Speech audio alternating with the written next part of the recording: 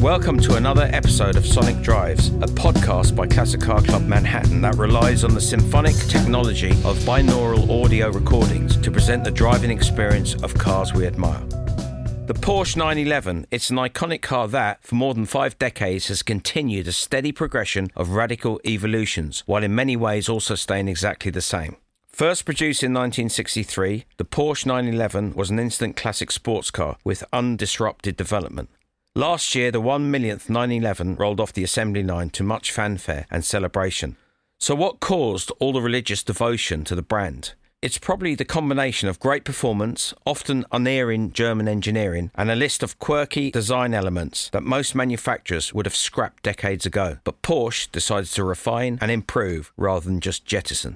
The list includes the left-hand ignition, a throwback to early Le Mans race starts that called for the driver to sprint across the track, jump in and go, as well as a flat-six boxer engine configuration, and the most notorious of the 911 oddities, the positioning of the engine behind the rear axle. In this episode, we'll be focusing on the 964 generation of the 911. Compared to the Carrera 3.2 before it, the 964 looks similar to its predecessors, but 85% of its parts have been tweaked and adjusted to extract maximum performance out of the platform. From the outside, the 964 continued the 911 visual tradition, but subdued styling revisions better integrated the front and rear bumpers and added a boxiness to the round, curved lines of the 911.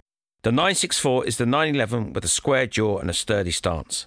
Out back, the 964 is powered by the M64 engine, introduced with the launch of the car. This engine is a 3.6-litre flat-six air-cooled piece of machinery that produces 247 horses at 6,100 RPM.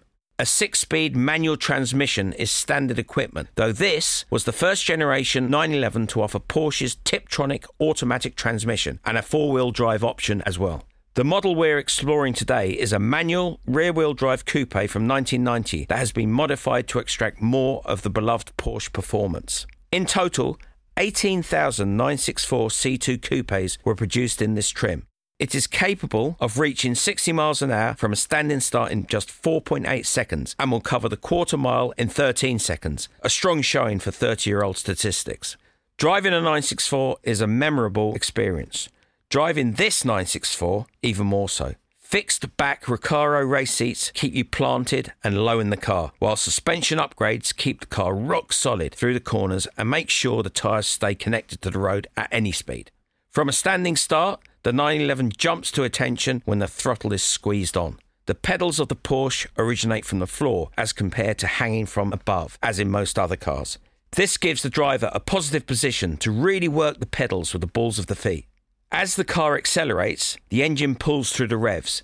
The engine hanging off the end of the car has always been known to send the car spinning on corner entry and exit in the hands of those that don't respect the limits of the machine. A proper vintage Porsche driver knows that the throttle keeps the pendulum effect of the heavy rear-mounted engine from swinging around to swap ends. In this car, you want to enter the corners by getting your braking and downshifting done in a straight line, then modulating the throttle and the brake to get the mid-corner speed out of the 911 while keeping it pointing in the right direction. It's a strategy that requires patience, but when patient, outlandish speed and diminutive lap times are achieved.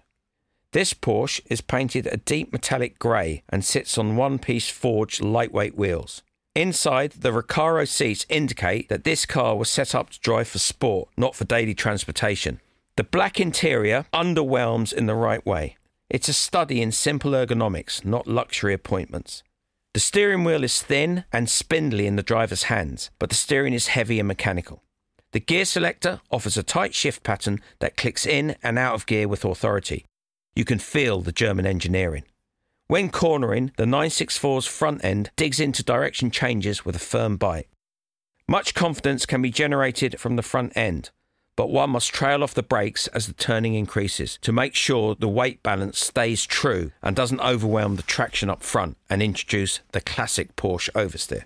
Once you figure out the balance of the 911, a practiced driver can extract an incredible amount of speed out of the 964, such as we did on the technical roads of Harriman State Park, for your listening enjoyment.